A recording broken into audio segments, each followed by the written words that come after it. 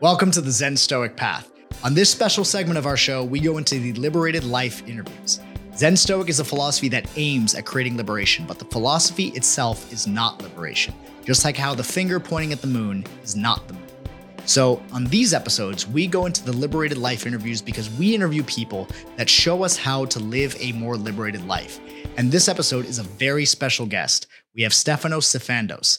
Now, the reason why I invited Stefanos onto the show is because I had a personal breakthrough with Stefanos that was absolutely amazing at a retreat that I was attending. So I had not known Stefanos before, but we got to talk. He walked me through a process that created this tremendous breakthrough for me from a somatic place. So in other words, we were able to release trapped energy that was in my body. And the result of it was that I was actually able to more easily and effortlessly set healthy boundaries in my life, whereas previously I wasn't able to do it to the extent that I am now.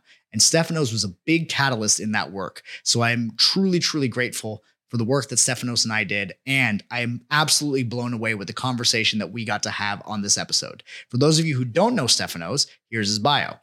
So with over 20 years of direct experience in the personal transformation space, Stefanos understands peak performance potential. He is a trained educator and relationship expert with a background in behavioral science. He is passionate about leading people closer to their highest potential and each other. Stefanos' philosophy merges the best of Eastern and Western methodologies to promote spiritual balance and empower people in life and love. From trauma release to navigating the at times murky waters of modern masculinity to helping women understand the men in their lives, he helps people escape negative patterns and cultivate a positive sense of self. Stefanos has also co-founded both a world-class coaching and education institute and global men's empowerment movement, and has been involved in multiple 8- and 9-figure startups. Stefanos has worked with thousands of men and women from all walks of life: special forces soldiers, Olympic gold medalists, elite fighters, and everyday people have relied on him to restructure and reframe their relationships with themselves and their loved ones. So this is a really special episode because we get to explore the mind of Stefanos as he talks through how to actually release things somatically from our nervous system so that we may live a more liberated life. This was an amazing conversation that I was grateful to be a part of, and I know you'll enjoy this episode as much as I enjoyed having the conversation with Stefanos. Let's get into the show. I guess in the past, the way that I've dealt with challenges is a couple of ways. I either go really head into the challenge, or I get really, really frustrated.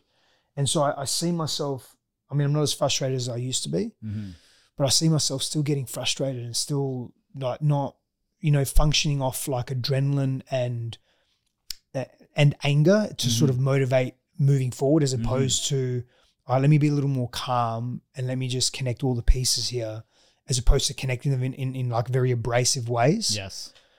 Which is usually what one does to piece things together when you use anger to fuel you in those situations, right? Of course, right? It's because it gets shit done. So of course, because it gets shit done, and things need to get done. When you're in that sort of survival mode, it's all about, well, what I need to do to get out of survival mode. And what's so the result that will solve this? Yeah. And so the fuel behind that, for me, commonly, what my body is accustomed to is anger. Or just frustration, right? Frustration more than anything else. Yeah. Yeah, that's interesting because I find the opposite with me. Frustration actually slows me down. Like it kind of buries me in my stuff. Yeah. And sometimes anger will do it to get things done and to get out of that, to piece things together. But I've always found that it hasn't been sustainable for me, at least. It's not sustainable for me. Yeah. So it's interesting. What's your view on seeing these things in your external reality and the reflection that the internal world might be having on that? Shame. Yeah. So it's guilt and shame. It's like, oh, I'm back here again. Like, why am I getting frustrated? Why am I getting angry? Why am I getting upset? Why am I not being different? Why have I not evolved? Yeah, and of course I have. I know I have, but there's parts of me that just think, so everything that's happening in the external world is not working the way that I think it needs to work, right? Yeah. Or at least some of it isn't working the way that I want it to work. And then my internal response or reaction rather is the frustration, the anger, what we spoke about. Not always, but commonly. And so that fuels me. And just to add something, side note, that also dampens me as well sometimes, where the frustration, the anger overwhelms me and it debilitates me in taking action, and I rebel. This is part of the internal process. I start rebelling. So I'm like, no, I don't want to do this. I don't want to do that. I don't want to take responsibility of that. I just want to check out. So in the past, I would have checked out with food, sex, travel, adventure, adrenaline, like very mindlessly and unconsciously. Yes. Now I still check out using vices, so to speak. I may emotionally eat, or I may use exercise as a crux. And so I really exhaust myself in that to sort of burn that energy, but I'm still distracting myself away from my responsibilities, yes, the things that I've chosen that I want to do as a side note. But so that internal thing is that now that I'm not getting it right, that I'm doing the thing that I should be doing as a father, as a husband, as a man, as a human being, whatever, as someone that's evolved, is shame. I feel shame about that. So that's the internal process. Now, again, in the past, I haven't been able to temper that shame. And so I have to go into immense, extreme, intense avoidance. Yes. Again, all the cruxes, the addictions, whatever. Now I'm able to sit with it a little longer and sort of transmute it and be with it and work with it and breathe with it and understand it and connect to that part of me that is feeling resistance or withdrawing or feeling hurt or feeling shame. But I don't always get it straight away. And so sometimes there are pockets and microcosms of retraction and microcosms of leaning into addictions. It could even be I just want to watch movies all night or all day or something, where I'm completely distracted from what's happening in my physical reality. Yeah. I have a term for that. I like to call it emotional debt. And it gets stored up in the nervous system and we carry it. And that's why your work, I think, is so valuable, especially with the somatic release that you do, because it gets stuck in us beyond what we can verbally recall or even consciously remember, like, this is why I'm feeling this way. And we try to defer that emotional debt over and over and over again with those distractions. So I think it's really interesting that you also work with the somatic release techniques, which is how you and I kind of got to this podcast in the first place, right? I had this massive breakthrough with you at a retreat that you took me through this process. How and why did you get into that type of work? I think largely because of all the things that we've been speaking to thus far. For example, my anger, my frustration, my shame, it's been born from somewhere. It's been born from hardship. It's been born from, and I'm not saying I'm the only one that's experienced hardship in any capacity, but it was born from living a life where I wasn't connected to myself, where I was really struggling, where life was really, really difficult. I didn't feel safe in my environment. I didn't feel safe with my parents. I didn't feel safe with people in my life. There was bullying, there was violence, there was animosity, there was volatility. There was just so much unknown and uncertainty. And so what I discovered as a result of moving through so much of this as a child, as a teenager, and even as an adult, and a lot of it being self-inflicted as an adult because I was unable, unwilling, and too scared to actually address my trauma and address this stuff. And I'd done so much talk therapy. And just as another side note, I don't have any negative connotations towards talk therapy. I think it's actually a valuable part of our healing journey. In fact, science can demonstrate this, that physiologically for us to actually move beyond our stories or beyond our interpretation of self, we do need to be able to reframe the way that we've seen certain events.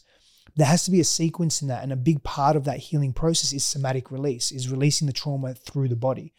And so until I really started pairing all the talk therapy that I was doing and the reconstruction of self and the reconstruction of my previous stories and my history and my past, until I really integrated somatic work in that, I felt empty. I didn't feel whole. And that was what gave me greater completion. That's what gave me greater expansion, healing into myself. And so that's why I'm able to now not allow my frustrations to fester forever, basically, for weeks and months and years. It may only be hours and days. And then the frustrations keep coming back. But I'm able to work with them with greater integrity, with greater humility, with more compassion, with more empathy towards myself.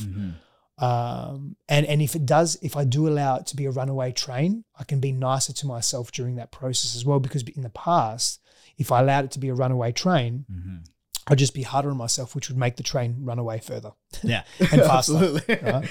Yeah, charging your self-interest on that emotional debt, the way that I would typically put it with a client, because you're finding a new way to beat yourself up, a new way to shame yourself by asking yourself the question, haven't I already dealt with this? Why am I dealing with this again? Yeah. And it's really interesting the way that you've said it, how talk therapy gives us that ability to reframe our experience, but then getting even deeper to beyond where our language can take us can really create that release so that you're able to actually genuinely be kinder to yourself in these moments. Yeah.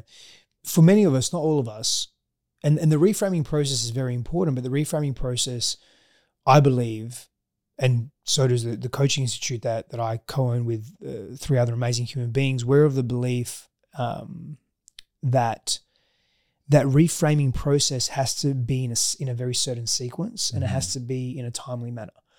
And so with that said, the retelling of stories for me, without that somatic integration or release, I really felt lost, and I would spiral.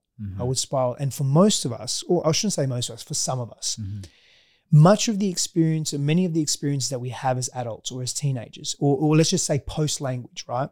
Post-linguistic adaptation, that are traumatic. So it could be molestation, it could be physical violence, it could be bullying, it could be a bad breakup, whatever it may be. What actually feeds and amplifies the intensity of that situation, or rather the intensity of the way that we interpret it, is at times experiences that we've had pre-language, that have in the womb even, or before we've been able to, pre-verbalization, I should say. Yes. Right. And so dealing with that somatically in the unconscious self, for lack of a better term, can be deeply rewarding and healing to actually, it's almost like this is what my wife says. And I can't remember if I gave you this example, but imagine there's a thin gold chain in your drawer, and you're clearing out your drawer, and then you get the gold chain and it's full of knots, and you're trying to unknot the chain, but you just can't do it. But then you get that one knot that all the other knots just undo.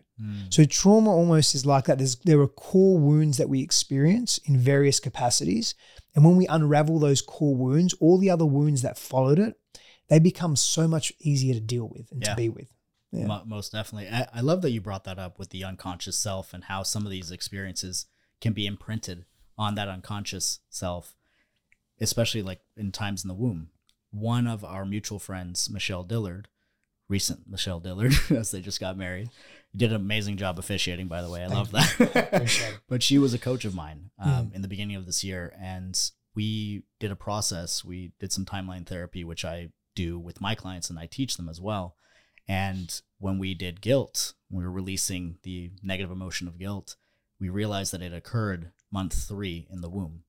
And what I didn't realize is that it actually filtered my entire personality in the way that I approached everything. Because the belief that I had come up with from that was that I am getting to live a life at the cost of my mother's, because she only lived for 7 years after I was born. So it was in that moment that on some level, I knew that she wasn't going to be around very much. So I lived a lot of my life pleasing people, a lot of my life thinking that I needed to do something to deserve to be here. And because of the work that her and I did together, I was able to release that. So I'm a huge advocate of that type of work, of going to the unconscious, because a lot of the time we don't even know consciously where some of this stuff is coming from. So that was actually even part of our work together. That retreat was, the things that had come up for me with my mother. And that was just the beginning of that work that I started to release that. That's really big, man. It's interesting you said at 3 months. At 3 months, my understanding is that at 3 months in the womb is when our nervous system starts to form in a more profound way as well. And so, that guilt or whatever is being absorbed is really embedding itself in your being at that early stage of your development. Yeah. And it was big, because the moment I released that, I started being genuine, sincere. If I didn't like something, I didn't pretend to like it just to make everyone else happy. I was actually saying what was on my mind. Wasn't being a dick, but I was being sincere with my needs, with my emotions that I would feel. I wouldn't tell somebody that I was doing good when I wasn't. And as a result, I felt a lot freer within myself. because I noticed that the masking of those emotions, the telling somebody that I feel okay or I feel good when I don't, was actually just was perpetuating those feelings more and more. And so I even appreciate it today when you and I interacted. You told me exactly how you were feeling. You didn't sugarcoat a thing. And so I think that's really beautiful, because in being sincere with one another, it gives permission for others to do the same. Yeah, I think permission and growth as well, right? So for example, let's just assume for a moment in that instance when you said, hey man, how are you? And I said, I'm okay, which was a very true response. Yeah, because I'm in excitement of just being alive and actually sleeping last night, because my wife, Christine was sort of on duty, air conditioning duty. It will ever end anyway. And I was also just frustrated. And so, and I just, too much information, but I just got off a call with someone who was just speaking so much, and he could have told me what he needed to tell me in 5 minutes. But I needed to let him speak because it was a business conversation. Anyway, that's irrelevant. But what I was saying was that in those moments of sharing, and there's, yes, it's permission for other people to do the same, and it's also growth opportunity. So let's assume that in that moment, you were still stuck in your people pleaser pattern, right? Or you were, let's just use that. You were stuck in your people pleaser pattern. And I said to you, instead of saying, I'm good, or I'm great, or I'm excited about this podcast, I just shared, I'm okay and I'm really frustrated. And all of a sudden, the growth opportunities, if you're in that pattern, is to not be in that pattern. Because I'm in my truth, you may think and feel, I need to make sure that he's okay now. I've got to make sure that he's okay. Because the people pleaser pattern is all about making sure everyone else is okay, right? At the expense of self, right? It's maximizing others, minimizing self. And so the opportunity for you in that moment, if you were hypothetically in that pattern, would to not succumb to that pattern, to not need to make me okay, and to maybe just practice, or tell me more, practice curiosity, or I'm sorry to hear that, practice compassion, and know that, and also the other opportunity is for you to go within and say, I'm okay. Just because he's not okay doesn't mean that I'm not okay. Yes. Doesn't mean that I can't be okay. So there's a beautiful opportunity that we have when we're in our truth that is beyond just permission. And it's definitely, that's a big part of it, but it's also the growth. And that's my, I guess, existential, philosophical assessment of our existence, of our consciousness. Like that we're going here. Of our consciousness, is that I think one of the reasons where we could argue that we're not accelerating consciousness in the way that we could, and this is an internal feeling, it's an intuition. And I'm not saying that we're not accelerating, I believe we are, but in the way that we could is because we're so scared of being truthful. Because we're so scared of being seen, we're scared of being rejected, humiliated, we're carrying on to core wounds, trauma it's undealt with, unresolved trauma. There are many reasons why we're not being truthful, but in not being truthful, we are actually limiting our capacity to expand consciousness, because we're not providing multiple or amplified growth opportunities, because we're all trying to please each other at some level. We're all people pleasers at some level. We're all trying to make sure everyone else is okay. And in doing so, we're not refining, we're withdrawing, and we're limiting our expression. Yes. And we're wearing so many masks just to make sure everything fits in this perfect world. It can't be perfect, and it shouldn't be perfect. It needs to be messy, because it's from the messy that we can repair. We lack that in our society so much. That's just my perspective on I like that perspective a lot, especially because it is what is natural and authentic to as a byproduct of free will. If we are truly living a reality of free will, it's going to be messy, because we're going to try things and we're going to say things and do things that are not necessarily perfect or flawless.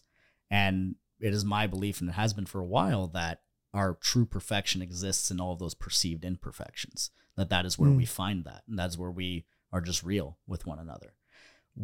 For what reason do you think it is that people are so afraid of being truthful with themselves?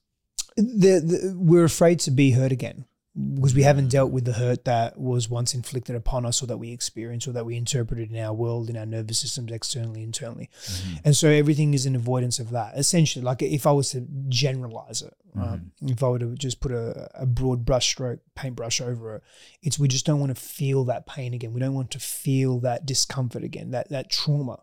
And so we'll do everything we can to avoid that. And more often than not, it's not being in our truth, because when we were hurt, it was when we were being truthful, just when we were being ourselves. And so that comes with tremendous risk, emotional, spiritual risk, internal, relational risk. And so we don't want to take those risks again. So we wear the masks. We're not being completely truthful. It's easier to hurt a mask or to hurt a part of us that really isn't us, and at some level we know it, than it is to hurt the authentic us or the genuine us or the real us. That's right. Yeah, it makes sense. And it also sounds like, to a degree, that when something triggers us in our environment, or a person says something that triggers us emotionally, that we're not actually responding to what's happening in the present. We're responding to something that happened before. Correct. So we're not living here. Nope, we're time traveling. Exactly right. Very similar to the way that you use timeline therapy through neurolinguistic programming is a very similar way in the way that our brains work with respect to trauma, or the way that our bodies work. The moment that we see something in our environment or sense something in our environment that is familiar or associated with environmentally through our senses, with one of the traumas that we experience, we become hypervigilant. So for example, this beautiful jacket that you're wearing, I like it. Thank you. If, let's just say, when I was a child, my father was wearing a very similar jacket to that, and he beat me, or he took that jacket from his closet and tried to choke me or something like that. I'm using an extreme example here, right?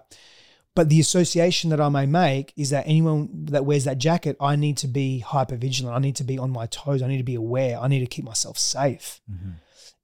You haven't done anything to me, but I may now have an aversion to you because, and this could be completely implicit. Like I've got no idea this is happening. The associations that I'm making, all I know is that I get a bad feeling about you, and I don't want you near me.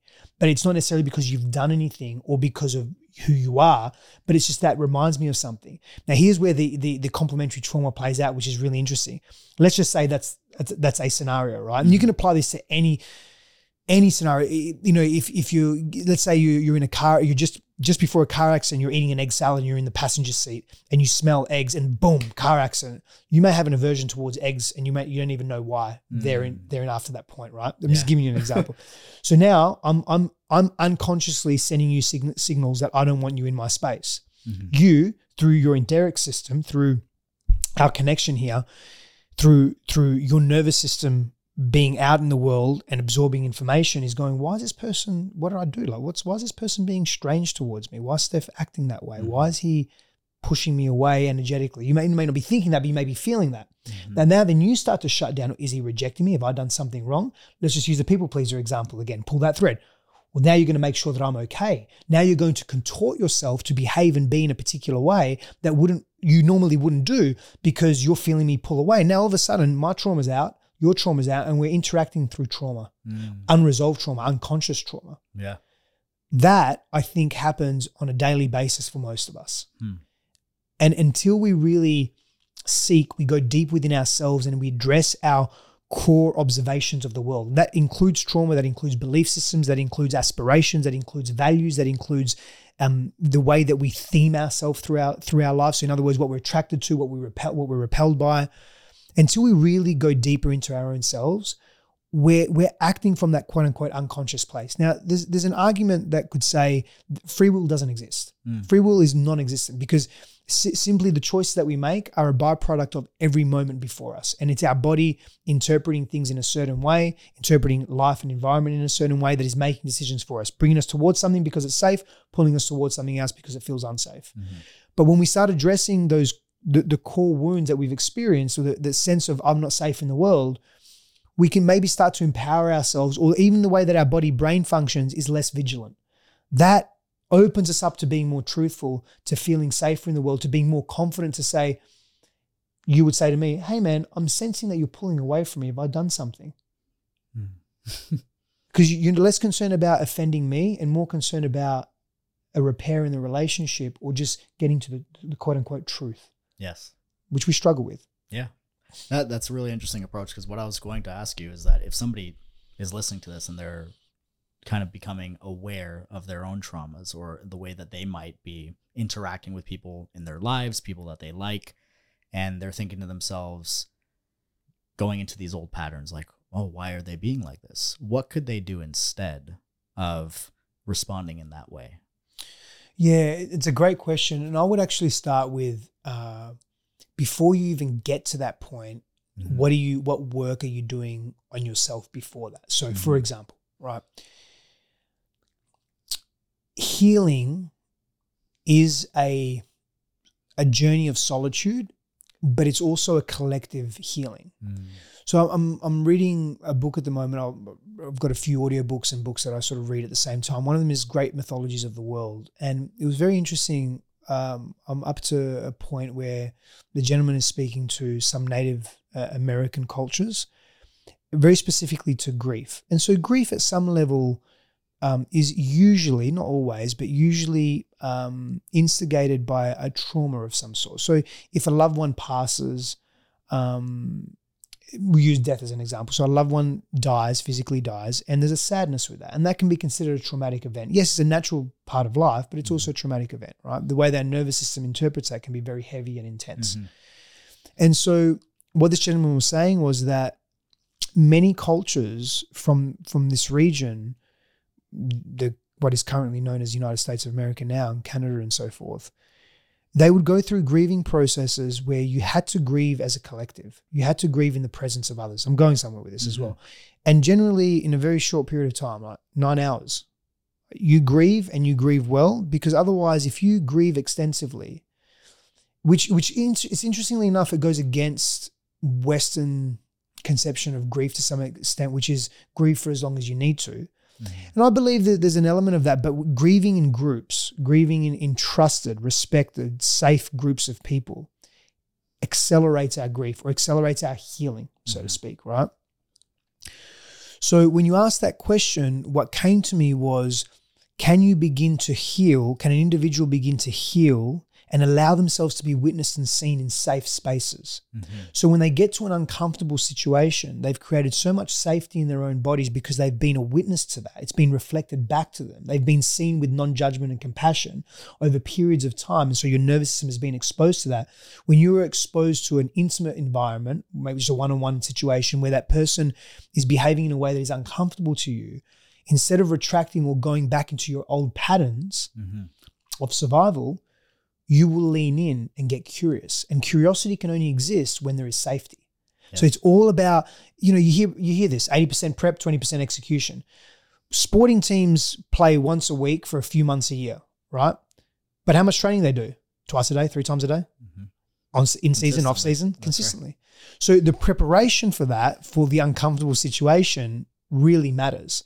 And what I'm saying is what's very useful is healing in the presence of the safety of others, and safety becomes the healing. Yes. It's a long-winded way of answering your question. Yeah, it's a perfect answer, because now actually a lot of what I experienced with you at the retreat makes a lot of sense, right? I got to have this experience of this somatic release where I went into, for lack of a better term, a rage in front of a group of other men, and had never done that in my life before. Maybe when I was a child, not remembering, maybe from a tantrum, but doing it as an adult in front of other men who were seeing me and holding a safe environment, allowing me to experience those and not judging you. And not judging me, right? Totally embracing what I was experiencing. What's fascinating about that is that it became very easy to draw boundaries following that experience. Like incredibly easy. That's awesome, man. And I would say everything you've done up to that point allowed you to then draw boundaries very easily after that. Because let's just assume that was your first experience of going deep within yourself. It probably would have taken more experiences, different experiences for you to then, draw those boundaries. I think that was a catalyst for you, or, sort of the icing on the cake or the cherry on the pie or whatever it is, right? Because you've done so much deeper work on yourself. Am I correct in saying that? Correct. Yeah, you've been on this path for years, right? So all of that counts and all of that matters. All of that compound. That's you putting money in the bank. That's you saving, right? And then, years later, it's like, oh, I've got a few $1 million here. I didn't even realize. Wow. Yeah. That's what it is. It's your emotional bank. That your the healing that you're doing along the way that allowed that experience to come to fruition for you to so easily say, yes, let's do this. And then for you to go, wow, and allow your body to evolve, essentially, allow your whole being to evolve, and then say, I'm making changes in my life now. To a testament to you is what I'm saying. Yeah, no, thank you. It was a beautiful experience, and definitely one that I'll always remember because of what it did for me and how it reframed the way that I even see being emotional around other men. I didn't have going into that, I didn't necessarily have a belief that I shouldn't be emotional around other men, but it wasn't exactly an easy go-to, right? Especially a lot of my background is in Stoicism, right? I've studied Stoicism for a long time. This podcast is the Zen Stoic path. There's a reason why I added Zen to the mix. And it's to bring the humanity into the philosophical idealism that Stoicism can sometimes trail off into. And so what do you feel like prevents people from essentially normalizing doing these processes like grief in a collective? What do you think gets in the way, and what could people maybe do instead? I think shame gets in the way that our culture deals with sex, sexuality, grief, pain, big emotions, sadness, mental disequilibration. Did I say that right? Like or mental disharmony. In other words, if someone is appearing to be out of their mind, or let's put them in a mental asylum, or let's put them in jail, or let's isolate them. There's not an embrace for difference at a level, right? We see that in all the isms that we experience in our world, right? And the division that we experience in our world as well. And so, I think it's important that we're able to see beyond that. Yeah, seeing beyond that is difficult because we struggle to see ourselves because of that shame. Yeah. Because, we were told, oh, you're not enough, or you're too much, or you're not good enough, or you're doing it wrong. And when we're told that enough times, that and everything else, or we're abused. And so we interpret that as, well, I'm not worthy. If I'm being abused, I'm not enough, right? So when we experience events like that and experiences like that enough, we formulate these ideals and beliefs of who we are, which really stops us from expressing ourselves fully because we're so scared to be seen. That's right. And we don't create environments for ourselves, and we're not welcomed, generally speaking, into environments where someone genuinely says all of you is welcome. So if you're angry, bring your anger. Now, of course, if you're physically attacking someone, that you've got to set healthy boundaries around that. But we're talking about expression of that individual that's been pent up and is just being expressed in the world, and you as an individual or a group of people are holding space for that, meaning you're not bringing your own triggers and your own pain into that. You're not taking offense to that person being sad or angry or whatever expression they're going through, and you're not shaming that person. You're not judging them for that. You're understanding that there's some stuff that has been locked up in the closet or in the basement for a very long time, and it needs to come out and air out, and you can see beyond the intensity of that emotional expression. But the only way to be able to do that is for us ourselves to be able to go through that. Yeah.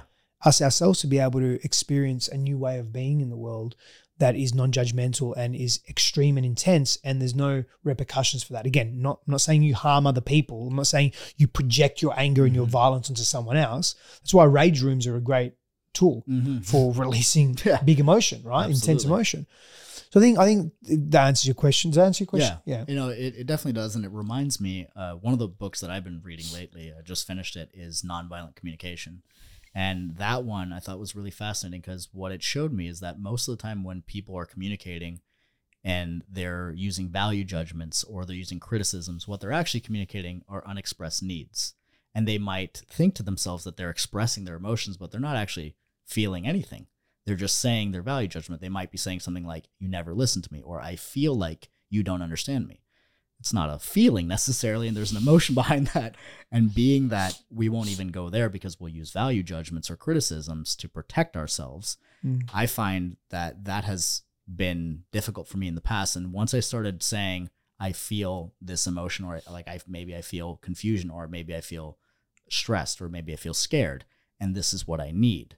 That has transformed communication, not just for myself, but for the people that I get to coach. Having that ability to express emotion and needs to somebody as vulnerability has allowed a lot of my clients to be able to have much more fruitful conversations with those that they've had difficulty with in the past.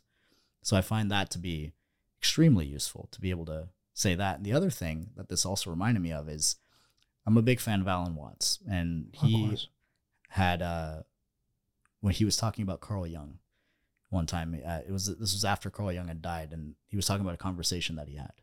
And he was saying that one of the reasons why Carl Jung was so good at what he did is not because of how wise and creative he was, but it was because that when he was sitting across from one of his patients, there was this twinkle in his eye that reminded you that he knew that no matter how much he achieved in his life, that he was somewhat of a rascal no matter what. And he accepted that within himself so he could accept it within others. And Alan Watts called that the trait of irreducible rascality. And that if we can accept that, yeah, if we can accept that in ourselves, we can accept it more easily in others. Typically when other people trigger us, it's something we haven't dealt with ourselves. Yeah, and that's the thing, man. It's over, and I'm quote unquote guilty of this. Mm-hmm. If someone behaves in a way that upsets me or reminds me consciously or unconsciously of hardship or heartache or difficulty that I've experienced, I'll often, still to this day, it's definitely minimized and it's definitely tempered. But still to this day, I will go to being very defensive and very aggressive and very abrasive and using my intellect to talk down to them, or my physical strength or whatever it may be, right? Like there's the energy of that, at least. There's the energy of that circulating through me because I feel so threatened. And so what it reveals to me is that whilst I've come a very long way in dealing with so much of my trauma, there's just happens to still be more there. And accepting that for me has actually been one of the biggest breakthroughs of my life. And it's not just, oh, I accept it and then, set and forget. Unfortunately for me, at least, it's not exactly that. It needs to be a constant reminder in the moment, the moment of feeling my adrenaline spike or feeling myself be agitated or hyper defensive. It's slowing down and regulating in those moments and reminding myself of how far I've come, reminding myself this is a beautiful protective part of me.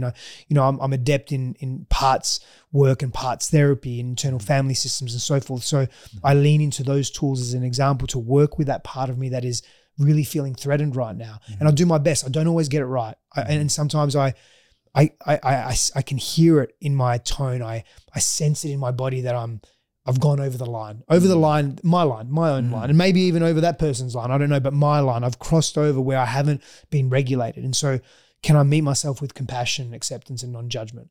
Honestly, man, people often ask me, what is some of the greatest gifts that you've received? And it's compassion, non-judgment from other human beings, which has helped me be that for myself. Yeah. It's honestly one of the biggest gifts that I've ever received. And it's a work in progress for me, at least. It's still a work in progress. Yeah. And the fact that someone like yourself who works with the people that you do, you have the content that you put out there regarding relationships and trauma, for you to be able to say, it kind of goes back to what we were talking about in the beginning, for you to be able to say, I still deal with my traumas and that's okay. That's huge for anybody listening, because I feel like sometimes we can be looking at people that we look up to, teachers, coaches, mentors, and thinking to ourselves that they got it all together. And that in my past, at least, has been one of the most disempowering patterns that I've had, is looking up to my mentors and thinking that they were perfect, that they had dealt with everything, and then looking at myself and going, what's wrong with me? And so I think it's huge. And I honor you for saying that here, because it helps me. It helps anybody listening, especially for whoever's on the path of their own healing. And so I'm curious, all this work, how did this lead towards the context of life of relationships? Because I noticed that that's where a lot of your work is done, and that seems to be an area of passion for you. What brought you there? Yeah, I think I remember Dr. John DeMartini, and I say this often. I heard him say, I was in one of his seminars once, and I heard him say, our voids become our values. And relationships were very unsafe for me growing up, and very difficult with my parents, with my grandparents. Difficult in the sense with my grandparents and my extended family, my uncles, my aunties, my cousins, was that I missed them so much, and I was pulled from. My parents made decisions to be in one country, then another country, and so it was challenging, and I felt pulled, and then the volatility growing up in my immediate family dynamic. So relationships were just very hard, and so naturally I gravitated towards, how do I refine intimacy? How do I, make intimacy great again? I was thinking Donald Trump, make intimacy great again. I'm getting the hat. I'm going to get that. That's pretty good. I like that. We might get a hat as well. When the merch is out. Yeah, that's right. That's good. Making intimacy. I had a chuckle to myself before I said it because I thought of it. Making intimacy great again, which is what I wanted to do. Yeah.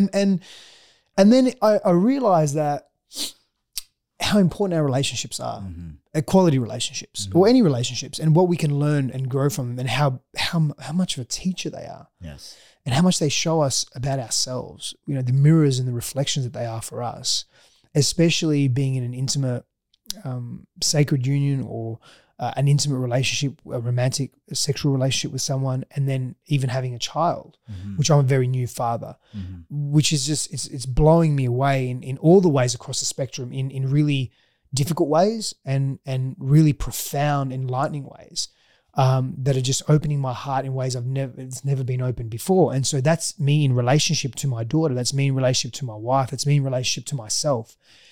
And so I figured along the way with, yes, all my study, all my research, and all my direct experience and my reflection, my deliberate reflection upon my direct experience, that relationships are really fucking important. Yeah. And we can either be purposeful and proactive and deliberate with our relationships, or we can be reactive and be a victim to our relationships and be someone that just is a passerby. And I didn't want to be that because I was so disempowered as a kid. So I wanted to be empowered. And so I wanted to prioritize relationships in my life. And so much of the content I create or the things that I speak to are me still working through stuff. And I've also been studying this for 22 years. Yeah. You know, you're talking about timeline therapy and NLP. I did NLP about 18 years ago. Wow. When it wasn't very popular. Yeah. You know, so like I studied it. Yeah, before it was cool, right? So I literally, when I was 22. So I'm 40 now. So it's I've been in this space for a really long time, and Victor, it feels like I've hardly touched the surface. You know, like I could say, yeah, I've been in this space for 2 decades, deliberately. And it feels like I've been in here for a few months. Yeah. There's so much to learn. And I can't remember who said this. I think it was Socrates or Plato, like the moment that and I'm bastardizing the phrase, but the moment we think we know everything is the moment we know nothing. That's right. Maybe it's exactly like that. I don't know. But you get the gist though, right? And so I don't claim to know everything about relationships. I am still, you know, to be completely transparent, having a child, again, it's a paradox, man. Life is a paradox.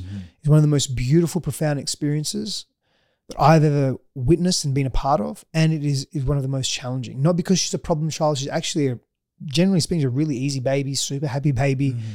But the sleep deprivation adds up, which is, you know, she's going through her cycle. She's adapting to this new world.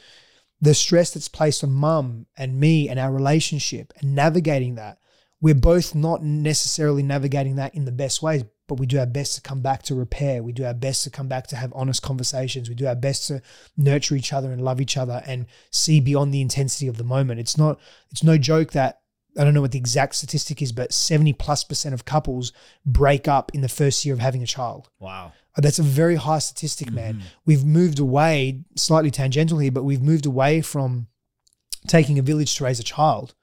And I think that's part of the issue, is that we don't have enough support. And hiring support is one thing, and it's very helpful, but being actually in a village where you're in a community of people that have your best interests at heart and vice versa,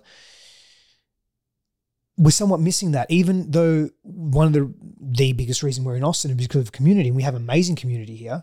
We're still all scattered in different places, in different suburbs, 30 minutes away, 20 minutes away, 10 minutes away. We're not living in compounds, for lack of a better term, anymore. So that adds a lot of pressure and stress, and relationships become strained that way as well. You know, we're missing human contact in real meaningful ways. We're so busy in this world, so busy doing and creating. And I love doing and creating. I love creating content, for lack of a better term, but expression and so forth. And all of that is derived from my direct experience with people. Yes. With being in love with people and being in difficulty with people. All of it. Not just accepting the convenient, which is, you know, the pleasant, when my baby's sleeping, or when my wife is kind to me, or when she's done something nice for me, but also when she's sleep deprived and snappy, or when I haven't done something that she needed me to do and she's upset at me. Like, can I still love her through that? Can I still be in right relationship with that as well? This is the challenge, man. Like, this is the work. Yeah. And it's living in the paradox and being able to flow through that, I feel, is what allows us to be fulfilled in life. It makes me think of the backwards law, that you cannot have light without dark, up without down. The more you want to be loved, the more you feel unlovable. And so if we allow ourselves not to just take in the subject of the portrait, but the entire background and everything that goes with that, then we're able to better navigate the uncertainties and the difficulties of life and enjoy the pleasant moments, enjoy the pleasurable moments. I think there was a reel that I saw from you the other day that was talking about how people, they just want the pleasant thing and they don't want to deal with any of this stuff. And frankly, it's not how that works. Not in the world of duality. No, it's not. As long as you're asking for something, you're going to experience its opposite. And how you navigate that is the art in which you bring to the conversation. And also how you navigate that determines the quality of what you receive and how you receive it as well.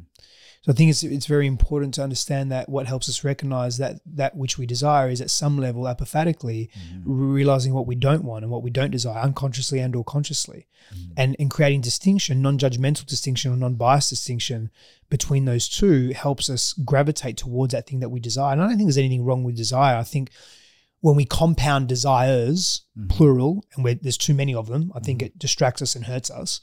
But I think there's desire actually propels us into new states of being as well. That's right. I've looked at it. I have a framework with Zen Stoic that makes it its own philosophy, and it's a framework of intentions and delusions. Whereas intentions will point you back to the human experience and of your direct individual experience. And delusions point you into abstraction or conceptualization of the direct experience. And so one of them is discipline versus expediency. And expediency is the prioritization of gratification over meaning, whereas discipline is to be a student of something bigger than yourself and to prioritize meaning over gratification. One of the things that I see that is the way that we act out expediency is we use our desires to bypass unpleasant experience. We exploit the passions of life. We will go and drink or eat or watch TV to not feel the thing that we are facing in that moment. And there's nothing wrong with any of those things in isolation, but if we use them to exploit our emotions, that is when I find that buildup of emotional debt comes in. Whereas if we take the time to understand it and we have the discipline to say, okay, there's something here for me because it keeps coming up. Let me learn what's going on and let me express it and actualize this into something meaningful for myself now and in the future. And that's where I find that I've been able to have a lot of breakthroughs in that. One of those actually came before the current relationship that I'm in. And I remember I had gotten divorced in 2020 and I was single for a while. And the biggest emotion that I would feel on a regular basis was loneliness. And I got to this point where I'd done a lot of work on myself. And I got to this point where I became able to be alone without being lonely. And 2 weeks later, I met my life partner. And I'm curious what your thoughts are on that, of that little breakthrough that happened there. Being alone without feeling lonely. Yeah, it's the art of non-attachment, right? The moment we don't need the thing presents itself to us. That's right. So my thoughts are just very beautifully what you shared then. I'm in just deep resonance with. How long were you married for? I was married for only a year. Okay. Yeah, COVID expedited the process of that, being in close quarters constantly. Yeah. So. Yeah. I find that fascinating. It's it almost reveals so much about, so many layers to that, isn't there? You know, when I met my wife, we first met, we moved in together the first day. So we figured out very quickly. Moved in together meaning that we shared a hotel room and then hotel rooms, we were traveling, and then we lived together. So just right day one, yeah. And so you sort of figured out very quickly, being in close proximity to each other, what that was like. And I'm not saying that's the path or the way to go. I find human dynamics and relationships fascinating. Yeah. But to answer your question, I think it's really beautiful, man. I think you got yourself to a place where you're very deliberate with your awareness around who you were and who you were being, and you were very honest with yourself around loneliness isn't serving you in this capacity. Like it's a crux, it's a wound. Like, what would happen if I healed that wound? At some level, you ask yourself that question. Yeah. What would happen if I healed that wound? And you got your answer. That's right. Isn't it interesting? Yeah. And because it is. And our fear is, if I heal the wound, then I'll never be with anyone, or no one will ever want me, or because I don't need anyone. And so we hang on to the neediness, or we hang on to the wound. But the truth of it is, that's not how it works. That's right. Yeah. I have 2 more questions for you before we wrap up. Yeah. The first one is, what are you most excited about right now that you're doing or experiencing in life? Yeah, so from a personal perspective, it's really, leaning deeper into my family because, I have a propensity to escape, to want to escape. And this is a very difficult thing for me to say out loud as well, let alone, in a public forum. But if I'm not honest with it, and, I've done enough work around it to be stable with it. So that's why I can share it. But if I'm not honest with it, then, we go back to what you said earlier around these false ideals that we create for ourselves and for others, And so I just want to be really honest with, I have when things get difficult, I have a propensity to escape. I did it as a kid. I used TV, I used food, I would physically hide, it's in my nervous system to hide and to move away from, As an adult, it was sex and orgasm and validation through women and adrenaline and travel, lots of travel. Not that I don't travel now, I do very much. It's a big value of mine, but it also was a way to escape, right? And so now as things are difficult, I find myself, maybe, why should I be married? And should I have had a child? And, you go through, sometimes we will go through, and I will go through these questions, these internal questions. And when I really sit with them, I'm not asking the right question. I'm asking the question out of fear. I'm asking the question from an old version of myself. Because the reality is, when I look at my wife and I look at my family, and I look at what I have and what I'm deeply grateful for, when I look at my child, man, there's nothing that I'm so full and I'm so grateful, even if it's difficult. And that's the truth. Yeah. And there are layers of me that are being shed that will ask those questions and say, maybe, I could be climbing mountains right now, or I could be doing this, or I could be doing that. Like the grass is green, or whatever the fuck it is. And so keeping those in check is really, really important. And so I mentioned that because you asked me, what am I excited about? And so I want to be very truthful around being very excited about, watching my girl grow up, and actually excited about coming into deeper connection with my wife. Not because we've been disconnected, but because connection has just been strained and difficult, right? At some level, not completely, not 100% of the time, but more difficult than it has been ever in our relationship. And so I'm excited about that and learning and growing through that as well. And so that the other part of that is that there is a shadow side of me that still comes out. And as a man and as men, it's important that we acknowledge these as a human being really, but we acknowledge that these shadow parts are there and we don't shame them. So hence why, one of the ways that we deal with shame and we heal shame is by bringing it to the light. So that's what I'm doing here now. So with respect to my creative expression and business in the world and business endeavors in the world, there's a number of things that I'm very excited about. And I'm very grateful to be able to create in the way that I do. And so one of them is an ecosystem and platform that I've co-founded called Asaraya. And we're a number of things, but we're a community and a hub for leaders, for exceptional leaders in the world. And we are the world's first platform to unify ancient intelligence and wisdom with emerging technology essentially for the purposes of regenerating our planet and to create a better world. And we use Web3 applications and Web3 technologies to do so. And a number of, this is what I wanted to invite you to actually. Oh, beautiful. Yeah. I was like, I hope this is the thing he's invited me to. Absolutely. Absolutely. We're private round invitations now. And it's really, really powerful and really exciting on many fronts and many levels. And the people that we have involved are just fucking epic. Amazing. That, and then, the work that I do in the world, my coaching, the transformative work that I do in the world with my wife as well, my coaching institute, breath work for the feminine, which is a monthly event that is live here in Austin and then live streamed and recorded. It's a women's only event, but that's a 3-hour somatic immersive. Beautiful. As well. So that's, I'm really excited about the things that I'm creating in the world from that perspective too. Amazing. Yeah, I'm very much looking forward to and very grateful for that invite and really excited about what you're doing in the world as well. It sounds amazing. And not only what you're doing and focusing on, but also the way that you're navigating through the difficult parts and doing them sometimes with grace, sometimes with a little bit more, frustration that might come up, but you're doing it. And I feel like that is the way that we navigate these uncertainties and these difficulties in life, which leads me to my next question, which I like to ask all my guests on this particular segment of the podcast. Zen Stoic is a philosophy that aims to bring somebody towards their own personal liberation, whatever that might mean for them. But the philosophy itself is not liberation, just like the finger is pointing at the moon is not the moon. And so I always like to ask my guests when they come on here, what does it mean to you to live a liberated life? So many responses just surging through me. It's almost like a...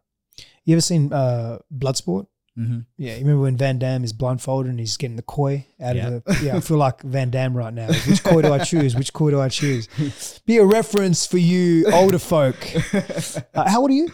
I'm if you don't mind me asking? 31. Yeah. You're young and you still love Bloodsport. That's awesome. That warms my heart, brother. I saw it very young, but I still loved it. Yeah, it warms my heart. So for those of you that don't know, you should watch it. The thing that keeps coming back to me, that keeps circulating in my mind, is this not being dictated by our pain, right? In other words, our hypervigilance, the protective strategies, the defensive strategies that we create in the presence of conflict or trauma or difficulty, that then orientate us towards being extra safe, aka hypervigilant. And when we can liberate ourselves from that, when we can heal that and expand through that and close the trauma loop physiologically and learn to regulate our nervous systems and be more adaptive and resilient in the world, I believe that is a strong precursor to lending itself towards liberation, whatever that may be for an individual. Yeah. At least psycho-emotional, relational liberation. Amazing. Yeah. Steph, thank you so much for being on the show. Where can people find you? And thanks, man. On social media, at Stefanos Sifandos, and my website, stefanossifandos.com. Amazing. Thank you so much for being on the Zen Stoic Path. Thanks, brother.